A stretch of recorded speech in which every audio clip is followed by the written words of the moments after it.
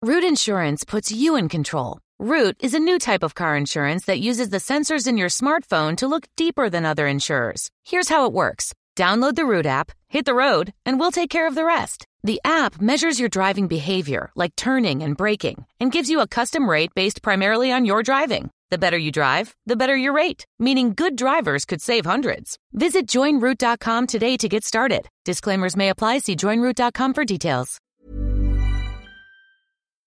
You're listening to Fucks Given, the one with Dr. Andrea. Hello, curious fuckers. I'm Reed. And I'm Florence, and together we're Come Curious. When we're not just fucking around on YouTube and Instagram. Every Thursday we invite a new guest onto Fucks Given to talk about their best fucks, worst fucks, and the fucks that made them. We also answer your sex questions and read out your sex stories. So stay tuned as we divulge all the delicious details.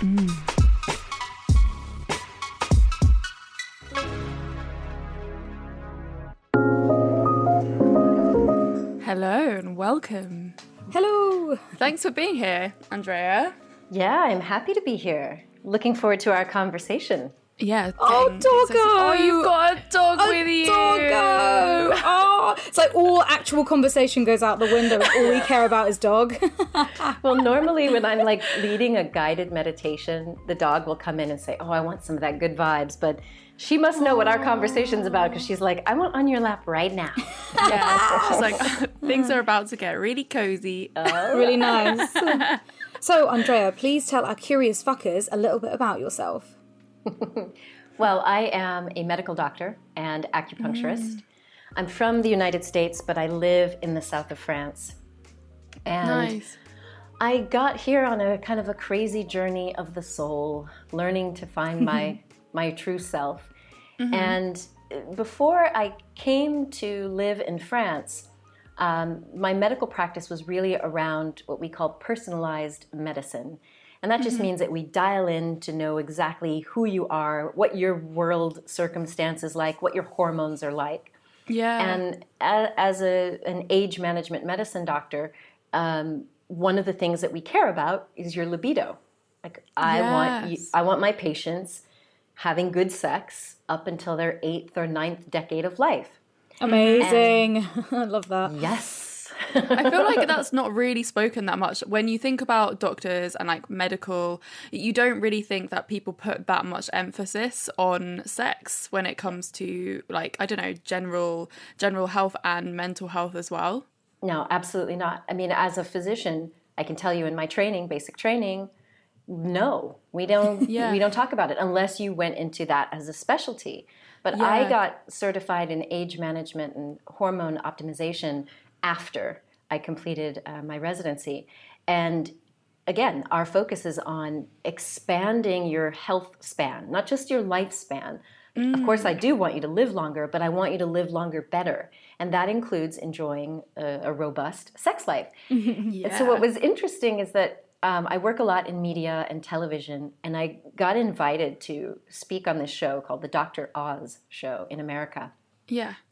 And the segment was about the symptoms that women over 40 should never ignore. And one of the symptoms that women should not ignore is a low libido. And the surprising thing behind it is if your sex drive is waning. Now, a lot of women will just say, "Oh, it's because I'm busy," or "I've got exams," or "I've got the kids," or whatever. But if that persists over time, I mean, of course, if you're having relationship drama, your sex drive may go away as well. But it can also be a sign of internal issues. It could be a hormone imbalance. It could be high blood sugar. It could be low blood sugar, like diabetes. It could be poor nerve conduction. And so when I was on this show, I told the audience that I want my patients to have at least 3 orgasms a week. That's the minimum, not the maximum. And after that, people just started writing to me and emailing me and calling me about their orgasms. And I'm like, wait, no, I'm not. It's my homework. You must give me a grade. Right? So I ended up putting everything I know about the female orgasm into this book, The Orgasm Prescription for Women. And Amazing. I got to come to your lovely country. I was in the UK for my birthday and appeared on, what is it called? This Morning with Philip. Yes. Oh, so, like that is like Yeah. classic, great British content. It really is. You know, like It everyone is. loves it. You can't go wrong with it. It's the Yeah. one that's respected and nobody hates. Everyone's But- mums listens to that. Yeah. And that was a problem because they scheduled my segment for like 11:30 in the morning. They tried to push it as late as possible. And they got complaints. They were like, Oh, yeah. how dare you have someone talking about orgasm in the morning? My children might hear. Like, dude, I was like, okay, the Brits are a little bit buttoned up, huh? Oh my, yeah, it is mad. Like, Ofcom must have a field day because the amount we'll complain about anything, absolutely anything. We just love it. We're just unhappy people. We're like, yep, no, not happy about this. So I'll queue and I'll drink my tea, but I hate my tea and I hate queuing. It's just like, fuck. Yeah. That's really interesting though. So like, why is it 3 orgasms a week? Well, again, it comes back to if you really find that I can forgive a week if you're not just feeling it because you've been super busy or you were sick or whatever, or your partner's sick. But if it persists, there really can be health issues that, again, women will tend to ignore because we tend to be caretakers for everyone, our business, our home, our family, the kids, the in-laws, the pets. We put ourselves kind of last on the list, if we even get on the list at all. And so we overlook a lot of symptoms. And libido just seems like a nice thing to have, but it's a really good barometer of your internal health. And so if you notice that going, you might notice that before you'll notice that your blood pressure is off.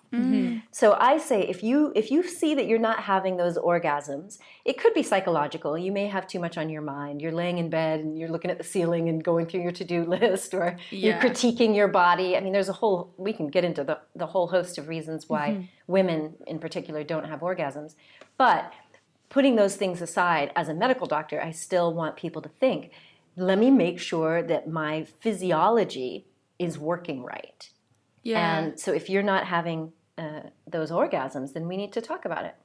What's interesting as well is that it's so normalized for women to have like hardly any libido.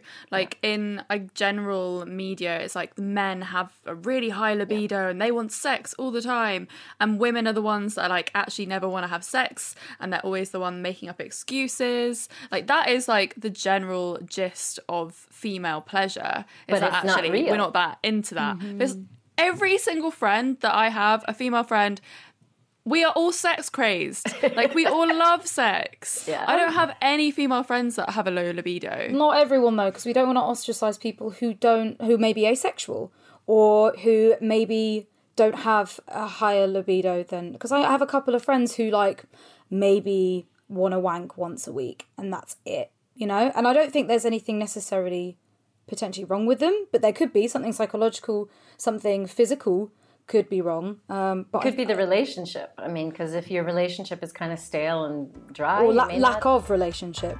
Yeah, that too. Okay, so let's talk about sex. What was your first relationship like with sex education? Isn't this supposed to be the safe format? I don't have to tell my shit. But how did you start? Like, maybe in terms of your work, like what drew your interest to libido and sex, and what went from like your medical history of education into a more interest in sex and libido and all of that? Yeah. Well, I can share a little bit of the personal side. Yeah. I'm quite modest. Maybe I should be a Brit, an honorary Brit after all. Well, actually, my mother is from British Guyana, and she did her nursing school in England before she moved to America. Oh, amazing. But what's interesting is that my mom, she's got this feisty flair about her, and so sex was never a taboo topic at home. Yeah. It's not like I don't even remember having the talk about sex with my mom, but it was just never, I heard her, she was a physician, she became a physician after nursing, and she would talk about her patients' sex lives like it was just anything else, like what was your meal like last night, and anything else. So I think when I started doing the training for age management and they led us down this whole training path of sexuality, it was like, oh, well, okay, this makes a whole lot of sense. But I have to admit, it's kind of awkward to start asking people about their sex lives if you haven't been trained in it.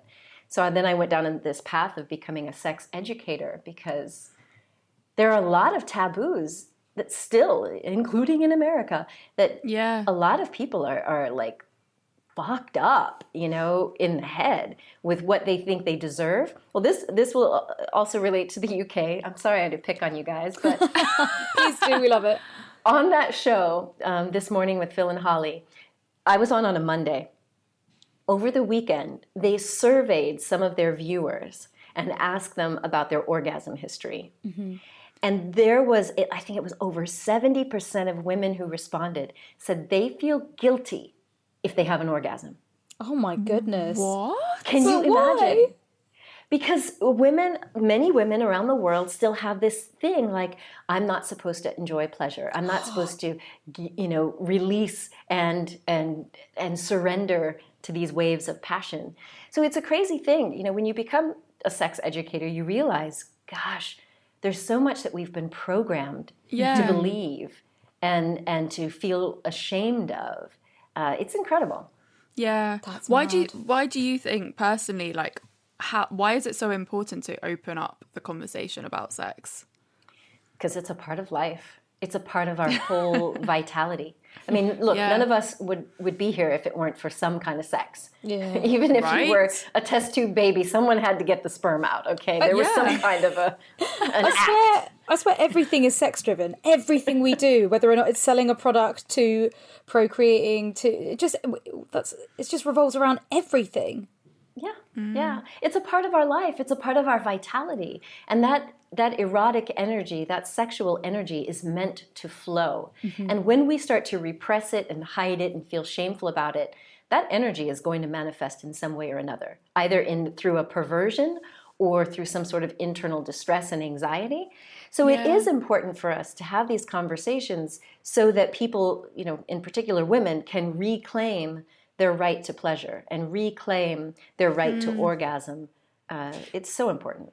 Yeah, because there is a lot of shame around sex, and that's mad that all those women felt guilty for having an orgasm. Oh, I'm so sad for them. We were never taught about pleasure when it came to sex education, like, at all. And actually, there was a huge drama in the UK recently in the press where there's this YouTuber blogger who has this like lifestyle website called Zoella, and she decided that she was going to do an article on female pleasure, sex toys. And before that article was out, she was part of our educational GCSE curriculum. And when they saw that she had posted an article about female pleasure and sex, they took her out of the educational curriculum. Disgraceful. Absolutely disgraceful. Yeah, which sends like such a bizarre message like to everyone. But basically, women are not allowed to feel pleasure during sex because we talk about the male ejaculation. But then again, I think it's just pleasure in general, right? I mean, yes, we associate the male ejaculation is pleasure of some sort, but it's always so cold and clinical. We don't actually talk about male pleasure either. What turns you on? Like, do you like your nipples being played with? That kind of stuff. I know that women are less spoken about when it comes to pleasure, but definitely men as well. I think sex ed is just really messed up all over the world. It needs a massive change. I agree. Yeah. Well, it's also the conversation around, if we're not talking about pleasure, then that's when the consent conversation gets muddy as well. Yeah. What do you think we can do as a society, and like just talking to our friends, like how can we progress the conversation around sex and make it more of a normal thing, to make talking about orgasms in the morning a normal thing? Yeah. I think it's by doing what you guys are already doing, having these conversations. We have to normalize it by getting into that uncomfortable position until the uncomfortable feels comfortable. Mm-hmm. So I would say to anyone listening, go to your best mate and say, oh my God, I just heard this doctor say that I should be having 3 orgasms a week. Hey, what's your tally so far? Like if we could just get even if it's weird and we make it kind of funny, I think the more that we normalize these conversations and asking questions and admitting when we've got our own hang-ups, I think people will be more likely to get better help. Because, I mean, if we want to talk about sex education, unfortunately, most young people are being educated through porn. Like, that's their sex ed. And that is not realistic. Like, dude. Not in the slightest. And it's not because they're choosing to be educated through porn. It's like, that is the only way they're going to find out because no one else is teaching them a different way. Yeah. The game changer for me, I'll be honest, I think the game changer in my own sexual expansion was probably somewhere in my medical training. I think, again, when I did start to look at the body and the brain and sexuality through a different lens, I mean, like, for example, when you recognize that orgasm happens in the brain, not in your genitals. Like, for me, it was like, oh, like, that just sort of, like, was a game changer. It was like, I have to allow myself, I have to give myself permission to let those waves of pleasure get up to the brain and then not shut them down. Like, the brain is the little relay station that says, is this a good thing? Should we keep going? Or no, shut it down. And I think that was a game changer for me because it was like, I don't have to rely on my partner to have mad skills in bed. I mean, that's a bonus, that's a plus. But I can take control of my orgasm. And that's what I'm, inspiring people to do around the world. Like, yeah. I really relate to that as well. I think we've all probably been in that situation when we're either masturbating or having sex and you feel the orgasm growing and you feel something growing and then something happens in your brain where you do completely shut it down and you lose all of that sensation that was just building for the last 5 minutes. You're like it goes completely numb and you're just like, what have I done wrong? I've masturbated this way since I was a teenager. Why is it not working? And there's a lot of pressure around orgasming in the bedroom as well. Like, we all want to finish sex with an orgasm. So, and also a lot of partners, like, they really like strive to give you an orgasm. That puts pressure on you because you're like, oh god, I don't want to make you feel upset by not giving me an orgasm. But now I'm thinking about orgasming like way too much. There was a situation recently where someone was going, the guy I'm seeing was going down on me, and it was the first time I'd seen him in a while, and I just got so in my head that I'm sure he was there for like 45 minutes and I couldn't come because but he was trying really hard, bless him, but like there was just something in my head that was not clicking. Yeah, it's that permissive cycle. Like, the brain, you need permission. And it's also that interpretation. Like, we have to interpret signals in the environment, signals in our body, signals from our partner. Like, there's a part of the brain that needs to know, is this okay? And am I okay, in my body? Is my apartment okay? Or am I like, critiquing even, the piles of unfolded laundry or what have you? Like, all of that can literally, tell the brain, like, shut it down. Shut it down. Yeah. Shut it down. As a professional, a medical professional, what are your tips for kind of getting rid of those barriers? Well, in my book, there's actually a 21-day program for erotic bliss. Yes. And I also have a free version online. Well, one of the things I really want people to do is first tune into the senses. Because a lot of us stay so much in our head that we don't appreciate certain feelings. And so we can actually, start foreplay long before our partner is even in the picture by turning on our senses. And so in this 21-day program, for example, it's not all, sexually related. It can be just tuning into your sense of sight, like really appreciating colors or textures, tastes, smells. If we start to do that, and we start to allow the sense of pleasure to be there, we can retrain those brain circuits. Yeah. Then, of course, there's plenty that I offer in the 21 days about feeling pleasure and feeling that erotic energy start flowing.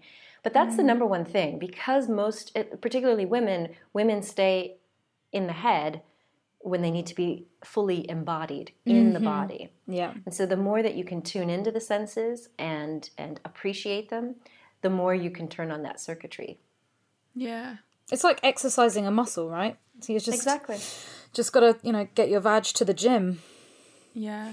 And I guess it's the same, like people just get in their head, and the more you get in your head, the harder it is to get out of it. And I think quite often we get a lot of questions from people, just like, I've never had an orgasm, I can't orgasm. And there's very like negative wording around it all, and like definitely like people you can see that in their writing they put up the barrier, because they're just like, it won't happen, it can't happen. It's so hard not to though. Like I've only been able to orgasm a handful of times from oral, and I still get caught in my head, and I'm like, but I'm knowledgeable, I know that I'm putting up barriers of myself, like how do I stop this? I have faith that it will happen one day. I'll be able to come like that just from oral. That would be wonderful. I'm working on it. I'm going to that vag gym, I swear.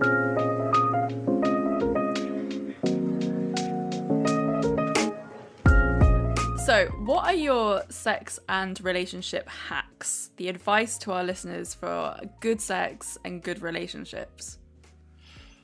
Well, one of the first ones that we've already sort of talked about is particularly directed towards women, and that is to take responsibility for your O. It's not your partner's responsibility. Yes. Not. Totally agree Absolutely with that. not. Nobody gives you an orgasm.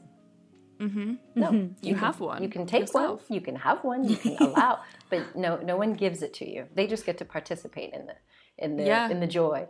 But that's really one of the first things is reclaiming the authority over your pleasure, because then you can orient yourself. And like you were saying, Reed, if there's stuff going on in your head, then start to investigate that. Like in the orgasm prescription, I invite people to do kind of a family history. Like, where did you get your programming around sex and pleasure?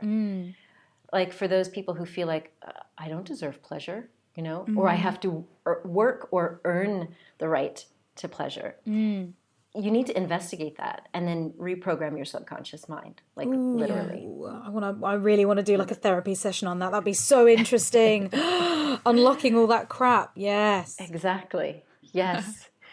I think the other hack I would highly recommend is like breath work and meditation. Yes. Woohoo!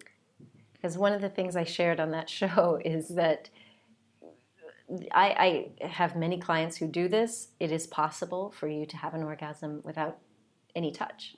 Like, not you touching you or your partner touching you there. What? Through breath work, through, feeling those energies and allowing it to come, literally. Wow.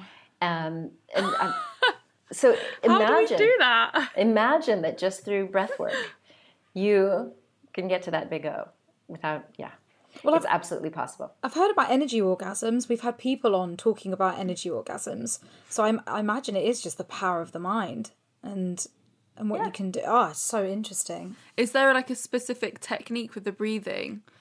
Where can our listeners find out this little snippet? Yeah, just let me get my notebook. Yeah. 21daysofbliss.com. 21daysofbliss.com. So basically it's learning to just do basic breathing, but also tuning into your body. So even if let's just, go very neutral, a lot of times when we're teaching meditation, we talk about visualizing light, light coming into your head and bringing relaxation to your body. Once you start to learn how to move your attention with your breath, you can literally be bringing energy up, to your head, to your brain. So from whatever part of your body, and directing that energy, to specific parts of your body. When you learn how to do that in and out of the breath and in and out of the energy, it's like the in and out of, Wow. Breath work, meditation, golden. Yeah, and what's really funny is that it's actually the perfect time to be practicing all of these things. I was talking to my therapist a couple of weeks ago about it. He was saying, look, we are locked in and stuff, so it's our opportunity to, go within ourselves rather than be doing like all the activities outwardly. Let's like take this opportunity to really find stuff inside of our body And I guess we have the time now to lay on our beds and meditate, and also to, you know, breathe orgasms. Yes, it's a perfect opportunity to get really tuned into your body and your energy, and work through those psychological blocks if there are any. Absolutely. Yeah, exactly. So if you could give yourself any advice when you were younger when it comes to sex and relationships, what would it be? Enjoy it more. You Yeah. know, I think it's certainly when we were young, when I was younger, it was all about, you know, what does it mean? You know, Yeah. which is still, I think, good advice. I mean, I don't advocate for like totally meaningless hookups. That's, Yeah. you know, that's everyone's choice. But I think for me, there was a lot of that mental gymnastics. Like, well, what does this mean? Well, are we going steady? And what's going to happen next? And then it wasn't even this, on the purest Yeah. level, it wasn't even a pleasurable exchange. You know? I think, yeah, it's like some people and like relationships and labels, that puts so much pressure on sex, when actually we should just be enjoying the connection that you have that person, not trying to mold it into what society has told us that we all need. I always like feel really like oppressed by how we've learned to do relationships, because there's always this like weird like niggling feeling that like, are you in a relationship? Where's this going? Need some Like, labels. exactly, but like that's not healthy when it comes to connections with people, because you really like just want to enjoy it as it comes. Yeah. Quite literally. Indeed. So this week's sex question is: in October, I, in brackets female, moved in with my boyfriend of 2 years. We are monogamous, we love each other, in brackets, I hope, sad face. And neither of us have lived with a partner before. The first month was fine, with a little bit less sex than our usual, but 3 months later and we have stopped having sex and are starting to drift apart. We have had several conversations about why this is. He said that he didn't want to have sex with me at the moment because of lockdown blues and performance anxiety. He said that the performance anxiety was due to me repeatedly trying to initiate sex, but I only try once a week and then back off, and he says no. Living together has also shown me that he is quite lazy, sleeps till 3 p.m. all day, plays video games at night, and I find this to be a little bit of a turn off. I know I shouldn't judge his behaviour because of we're living in strange times. However, the laziness in combo with him not wanting to have sex and his general grumpiness towards me is making it really hard to feel loved and like we are in a relationship. For example, I go to hug him and he regularly pushes me off. He asks me to go and sit in the other room sometimes in the evening. That's extreme. When we communicate about this distance, he says he will try better, never does. And I ended up just feeling like I'm telling him off. What do you think? Should I keep fighting for this or get out? God almighty. I relate to this. This sounds like my last relationship. Oh Lord, it just sounds like What it sounds like is a mismatch of attachment styles. You know, I'm sure you guys have already talked a little bit about attachment styles based on the work of Bowlby, who was a British doctor. And basically, when we're young people, when we're babies, as children, we develop an attachment style based on how our caregivers were. If your mother and father nurtured you and cared for you and looked after you, they attended to your cries, then we tend to develop a healthy attachment with our, caregiver. And that generally leads to how do we react as adults. And it sounds like in this situation, her guy is more of the avoidant or ambivalent attachment style. And those are the kids that they didn't form a good bond with their mom or caregiver, primary caregiver. And so in these situations that the doctors put them in, they would put them in these strange situations where they're in a lab and they're there with, in the original study, it was always the mother. Child is with mom. A researcher who the child doesn't know walks into the room. Mom and researcher talk. Mom leaves the room, and baby and researcher are in the room. And they're looking through a mirror to see how does the child react. So some children will freak out, like mom's gone, I'm with this strange person, what happens? if they have a secure attachment, they may get a little upset, but they tend to settle down. They may play with the toys, whether they talk to the researcher or not. And then when the mom returns, they generally come for a hug and some comforting and settle down. Now, he sounds like he could be one of the other kinds, and that is when the mom leaves the room, the baby can do one of two things. They can freak the fuck out, and they're just like, oh my God, just having a fit, like, oh my God, I'm in this scary situation. And then when the mom returns, there's two ways they can react. They can either be this very clingy, like, oh my God, but then mad at them and kind of like, how I'm hugging you, but damn you, you shouldn't have left me here in this scary thing. Or they're just like, you're back. Whatever. And they're ambivalent. And so when they get in relationship, like, of course, it's a human need. We need connection. So when these two people in your Q&A here were dating, his need for connection was probably met through the dating process and when they were having sex when they lived apart. But when you put someone in that situation where now we're living together under lockdown in these really extreme circumstances, if he hasn't worked through his own attachment issues, then that ambivalence or that anxiety in his attachment style is going to show up with the, I can't do this, now I have performance anxiety, why don't you just go be in the other room? Yeah. So that's to me what it sounds like. It's that mismatch. And she has probably either the clingy attachment where you need more connection, or she could just be a secure attachment that's like, dude, now we live together. There should be more love. What's up? Exactly. It's a really tricky situation because obviously, like, I was basically in the same situation in my last relationship, and it got to a point where I did have to leave the relationship because I was trying for 4 years in that relationship to make that work. And you get to a point and you're like, you know what? This isn't ever going to work. They're never going to not be that lazy person. They're never not going to be like motivated to make the change. Like there's always going to be that mismatch. So it's a really tricky one because I don't want to just say like, jog on. You've got to move on. But it sounds like you've been having all the conversations that you need to have, and you've got to make sure that you are happy at the end of the day. Exactly. People show you who they are. And we show each other who we are in times of stress. Yeah. And so, yes, this is an effed up situation. No one on the planet has ever lived through a pandemic like this.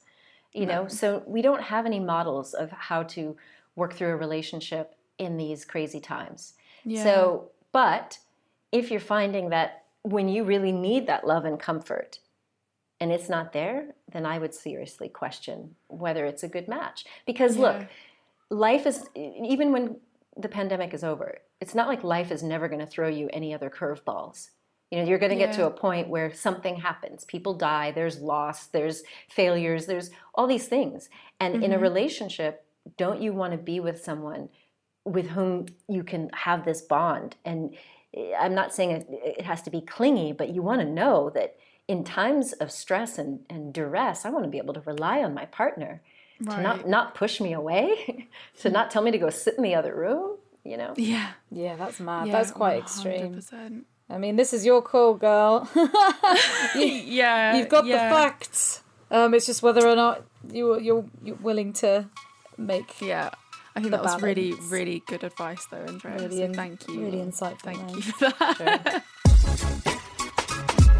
So, unfortunately, it's time for us to fuck off. Thank you so much for coming on that episode. It was really amazing to get like a medical professional's opinion as well, because it's rare that we do get to talk about this with a professional. So, thank you so much. Sweet. It's been a pleasure. Thank you for having me. And where can our curious fuckers find everything and all that you're about?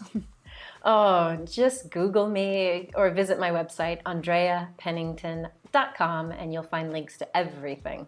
Perfect. Amazing. Thank you. So if you like this episode, please remember to subscribe, rate and review. And Also follow us on our Instagram at Come Curious, Florence Bark, and Read Amber X. And me, and at Dr. Andrea Pennington on Insta. Of course, I forgot that. Yes. That's the important bit. Yeah, the Instagram is probably one of the most important things. Also, if you have a sex story or sex question you want us to answer, it's fksgivenpodcast@gmail.com. Can't talk today. My words are all like merging into one. It's all that like orgasmic bliss, mind power. Yes, I've been breathing too much over here.